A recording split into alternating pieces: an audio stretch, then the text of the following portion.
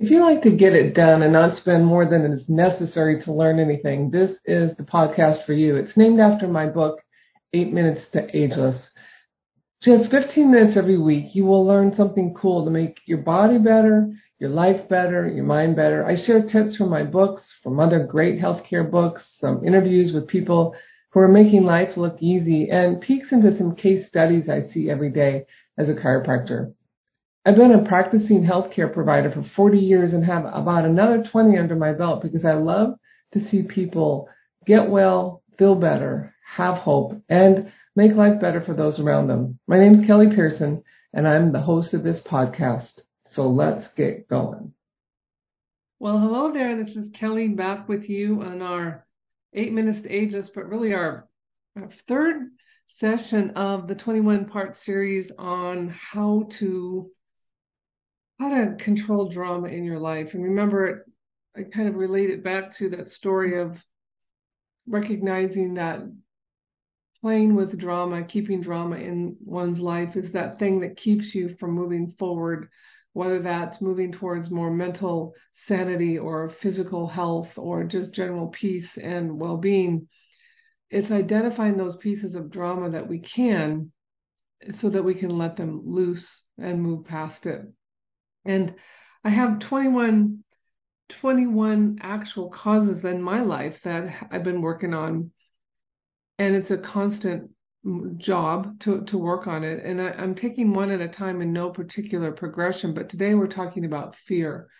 And I love the book by Mel Robbins, The 5-Second Rule. And it really talks about how to create everyday courage, and she says that you essentially have 5 seconds to act on an instinct that you have to physically create a change in what you're doing, to step up or speak up before your brain shuts the idea down, before fear takes over. And when that happens, you're done. So Mel's advice is good if you're going to be taking action on something and we're overwhelmed by fear. Sometimes we just have to count down 5, 4, 3, 2, 1, and do it anyway. Now, all of this, there's a caveat, of course, is you have to be prepared to do the thing you're wanting to do, and you have to have the knowledge on how to do the thing you want to do. You can't just decide to jump out of an airplane without training. You can't decide to pretend to be a chiropractor and adjust someone's neck who has neck pain. You can't just decide that stuff. You have to be prepared. But I'm talking about in all of life when we're very well prepared to live our lives, but we get stopped and we let fear shut us down. And then we don't find our next best step towards the thing that will take us to that next best place.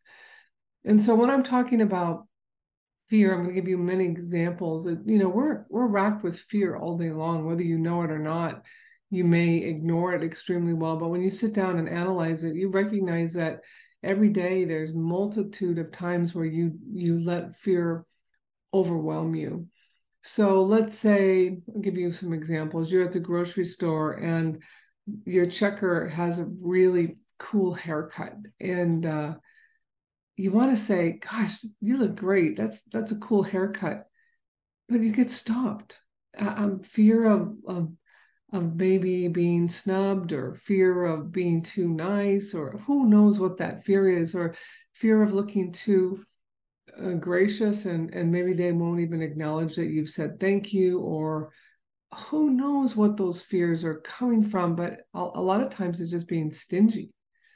And so to recognize something cool about another human and go, man, you look great, or wow, I really like your hair, or you make that look so easy, or thanks for sharing, that took a lot of courage, or whatever the case might be. I think fear keeps us from saying nice things to other people. And that's too bad, because when you compliment someone else, your world can open up notably. So another example is some self-fear, like you're laying in bed at night and you hear a whoosh in your ear and you think, oh my gosh, am I having a stroke? Is this the big one? And then just fearfully worrying about that and thinking about the worst case scenario. Or you can say, well, why don't you try to relax and breathe through this and meditate through this and pray through this, and voila, 3 minutes later it's gone. But if you stay in the fear place, all you do is you focus on that, and you can't get to sleep, and by morning you're racked with the certainty that you're going to be having a stroke. Now, I mean, sometimes signals in our body suggest, hey, you better get up and get some help. When you get a crushing pain into your chest and your left arm starts to hurt and you can't take full breath, well, obviously you don't try to meditate through that. But I'm just talking about the little niggly things that we feel from time to time that we turn into big monsters. Or the other day, I haven't had a cold for probably 10 years, but I got stuck with a big cold. And I wasn't moving along as fast as I would like. And I was kind of frustrated. I did work through the sore throat. I thought, okay, that's great. And a couple of days later, I woke up and I felt this little tiny pain in my throat. And I thought, dang it, I'm going backwards. And I was fearful of not winning the battle. And so instead of just hanging out in the fear and upset, I got up and went downstairs and did all the things I had done before, oil pulling and using the neti pot and taking my supplements, drinking my water, relaxing, taking a sauna. And I got through it inside of 3 or 4 hours. But I could have just laid there in bed, been fearful and irritated. By the time I woke up in the morning, if I was able to get back to sleep, I would have had a pretty bad sore throat. So sometimes the fear keeps us from taking action for recovery. What's another example? So, you're in a meeting and they're talking about something that you have a really great idea. It's out of the box, but it's a really great idea. But you, for the life of you, cannot shove your arm up into the air because the fear of maybe being laughed at, or the fear of being reduced to like, oh, that's stupid, or whatever your gig is. Sometimes you just have to 5, 4, 3, 2, 1 it and put your arm up in there and say, hey, I have an interesting idea. It's not very typical, but I'd like to share it. You can preface it. But if we hold that stuff in, we get jacked up. People who hold things in all the time have a lot more body pain than people who don't hold things in. That the body will start to be absorbing that pain. And I can tell the tension in people's bodies, like they're someone who've been holding on for a long time. And it's hard to all of a sudden release that, but you can start working on it as you think about things you want to share and just have the courage to say so. And that's really one of the reasons I developed the civility workshop, is so that people are put together, 2 people at a time, to talk about a very contrary opinion. Maybe you have a pro-lifer and a pro-choice person together. And, in all of life, you've been very careful not to ever express your opinion, maybe about your position on pro-life, because you don't want to get nailed, or you don't want to be told you're stupid, or whatever the case might be. But in this case, in the civility workshop, you actually get to speak your truth from start to finish without interruption and being held in a place of honor. And it feels so great to have an expression, not to change someone's mind, but just to be heard. And so I think often the drama of fear keeps us from being heard. And if you never get an opportunity to speak out about what's true for you, that starts to add up into tension in your body. And that drama, I promise you, contributes to pain, physical, mental suffering. Another example would be, let's say you're on vacation. My husband and I like to go to resorts that sometimes where we don't have to do a lot of thinking, but we get to play and not have to make a lot of plans. So one of our favorite places is Club Med, and you can do crazy things like the flying trapeze, which I do, and volleyball and windsurfing and soccer and just a whole host of things that are water skiing, whatever you like. And I do the flying trapeze, and it scares the absolute hell out of me every time I do it. But when I've completed the time and I've been able to be successful at flying through the air and being caught, it feels amazing. But if I didn't take the fear of climbing up the ladder, and you're very, very safe, they don't allow you to get hurt, you're strapped in and all kinds of things. If I didn't take move the fear away as I'm climbing up that ladder and I'm trying to find my breath and thinking, why am I doing this at 65 years of age? And finally, when I do it, I realize, oh yeah, that's why. You have to get to the other side of the fear to see some magic. I'm actually going to put a little video of the one I did last year, so you can actually see I'm not making this stuff up. But yet I'm embarrassed. Like, I want to play on the volleyball. They have pickup volleyball, beach volleyball games, and there's some real athletic people that play, and then some not so athletic people that play. And because I worked at Gonzaga for so many years and I watched competitive volleyball, I realized I'm not a great volleyball player, but I'm athletic enough. I could kick it, and I know I could contribute to the team, and I know I could have fun. But still, last time I was there, I wasn't able to get past that fear of just like, oh, can I play? But I'm going to do that next time, because what the heck, I'm capable. And who cares if I'm not great? I could certainly have fun throwing myself about in the sand. Another example is the other day I was giving a lecture to a group of about 12 people. I was talking about my book, and I said, hey, does anybody want to try the sit to stand test with me here? And so we can talk to the group about what it takes. And that's when you sit on the ground and you bend your knees and your hips, and then you go to stand up without touching the ground at all. And you can do that if you have healthy knees, good flexibility of your ankles, healthy hips, and some abdominal engagement. And nobody raised their hand for several minutes, and then finally someone did. And I brought her up, and she did great. And I gave her a free book as for the courage of saying, okay, good job, man. You came up front and you potentially could have been super embarrassed. And who cares, right? You did it. And it wasn't perfect, but it was darn good. And so my point is that in that room, 90% of the people chose fear instead of possibility. And the other examples would be like asking for help. Oh, God forbid if we were to ask for help, for instructions, for support, for someone to sit down and listen to us. We don't want to be bothering people. We don't want to be taking advantage of other people's times, yet we'd be the first ones to be there for that human being. And I fall prey to these things a lot as well. Like the other day, I'm committed to working with a gentleman by the name of Chris Mayer. He wrote a book, Free for Life, and he does a tremendous work with post-traumatic stress syndrome through breath and body work. And I really want to do his work. I want to get his work, and I receive his work, and I want to learn from it. But it's really expensive. And my husband and I are partners all the way, and we share, finances, of course. And I was actually fearful of talking to him about it, because it was a lot more money than either one of us would typically spend on continuing education.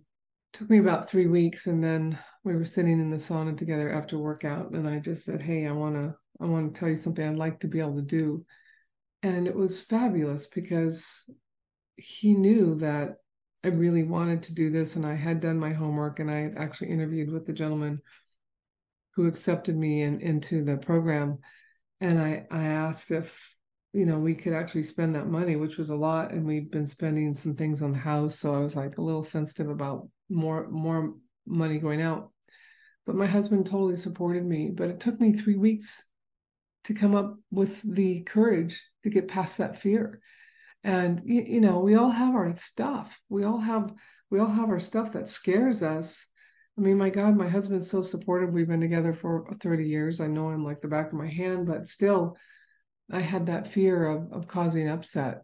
So what if I was too afraid to ask, and I never would be able to get the extra training that I'm so excited about getting?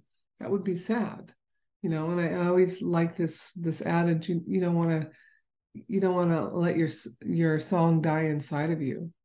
You've got to take the risk. You've got to believe in yourself. And all day long, when you're at your work, maybe your work requires some manual skills that sometimes what you're doing is hard, and you wonder if you have what it takes to fix the problem in front of you.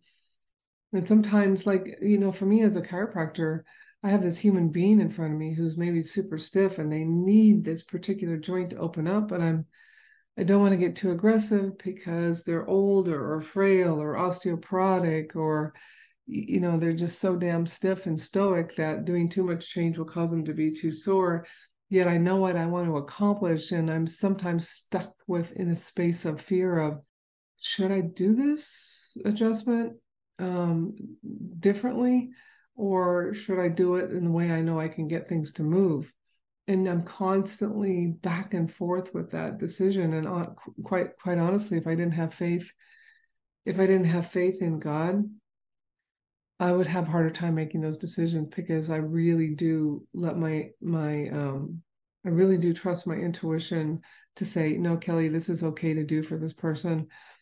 I feel connected. I feel connected to God. I'm paying attention to what I'm doing. I'm not doing something too quickly or not thoughtfully. And there's times when my inner self says, no, don't do that. This person's not ready for that. Okay, good. Many of us have jobs like that where we have to institute skills, and you can't just be cavalier, and you're constantly trying to address the risk and benefit of what you're up to. I mean, certainly surgeons have that kind of thing all the time. So the point is, at work all day long, you're dealing with this issue of, do I or do I not? Am I fearful of not accomplishing what I hope to accomplish, or am I actually fearful of maybe not producing not such a great outcome? Either way, we have to reckon with it. And when you do have the capacity to make the decision to go for it because you're prepared and you're capable and ready and it's the right thing, then you just have to step in. And to me, the best movie in the world was when we were watching the Last Crusade with Indiana Jones, and he had to take that leap of faith. Remember, he was between two caverns, and he had to step out into thin air, and in that moment, this bridge to this next big rock that he needed to cross this canyon all of a sudden manifested. That leap of faith is what we are able to do, but so often we talk ourselves out of it. And it breaks my heart when, if you could just have a little more courage, just a little more bravery, you could get past that fear, which would afford you the step into yet an even cooler place, to that next best step, to that step that'll take you to the next bit of action, to that step that will lend you to meet the next person that will help you accomplish a goal you think is important. But if you're just sitting within your own space all the time and being safe, not climbing the ladder to the trapeze, or not asking, hey, can I play volleyball with you? Or whatever instance we're talking about, you won't move out of that dramatized, fearful space, and you will die with your song inside of you. You will be giving up that potential. So maybe a thing I would recommend for you is to get Mel Robbins' book, The 5-Second Rule. There's actually quite a few summaries of her book online on Amazon that are much shorter and give you the essence of what she's talking about. So as maybe an action step for you to start moving towards scary stuff, while all the time really honoring the fact, if you truly are a human being that's prepared to do the crazy thing you're choosing to do. I'm not asking people to do silly things they're not prepared to do, but I am asking people not to let fear ruin their next best possible step. All right, so let's see how you do with these ideas this week. Let's see when you can raise your hands. Let's see a person you might compliment. Let's see what you might do at work that takes a little bit extra courage, and see how the world opens up to you. All right, you guys, have a magnificent day. Hey, thanks for spending 15 minutes with me. My website, PirstenMurray.com, includes an awesome, if I don't say so myself, online classes I teach on chronic neck and chronic back pain, really designed to give you tools to kick your own pain. If you want to play on the civility workshop with us, you'll find the Zoom links on that resource page as well. Pick up my book, 8 Minutes to Ageless, for someone who's driving you nuts, moping around, feeling sorry for themselves. If you want to watch online videos of the active content of my book, go to 8minutstoageless.com. Of course, a great review of this podcast is always appreciated, and even better to share it with a friend. Hope you have a terrific day.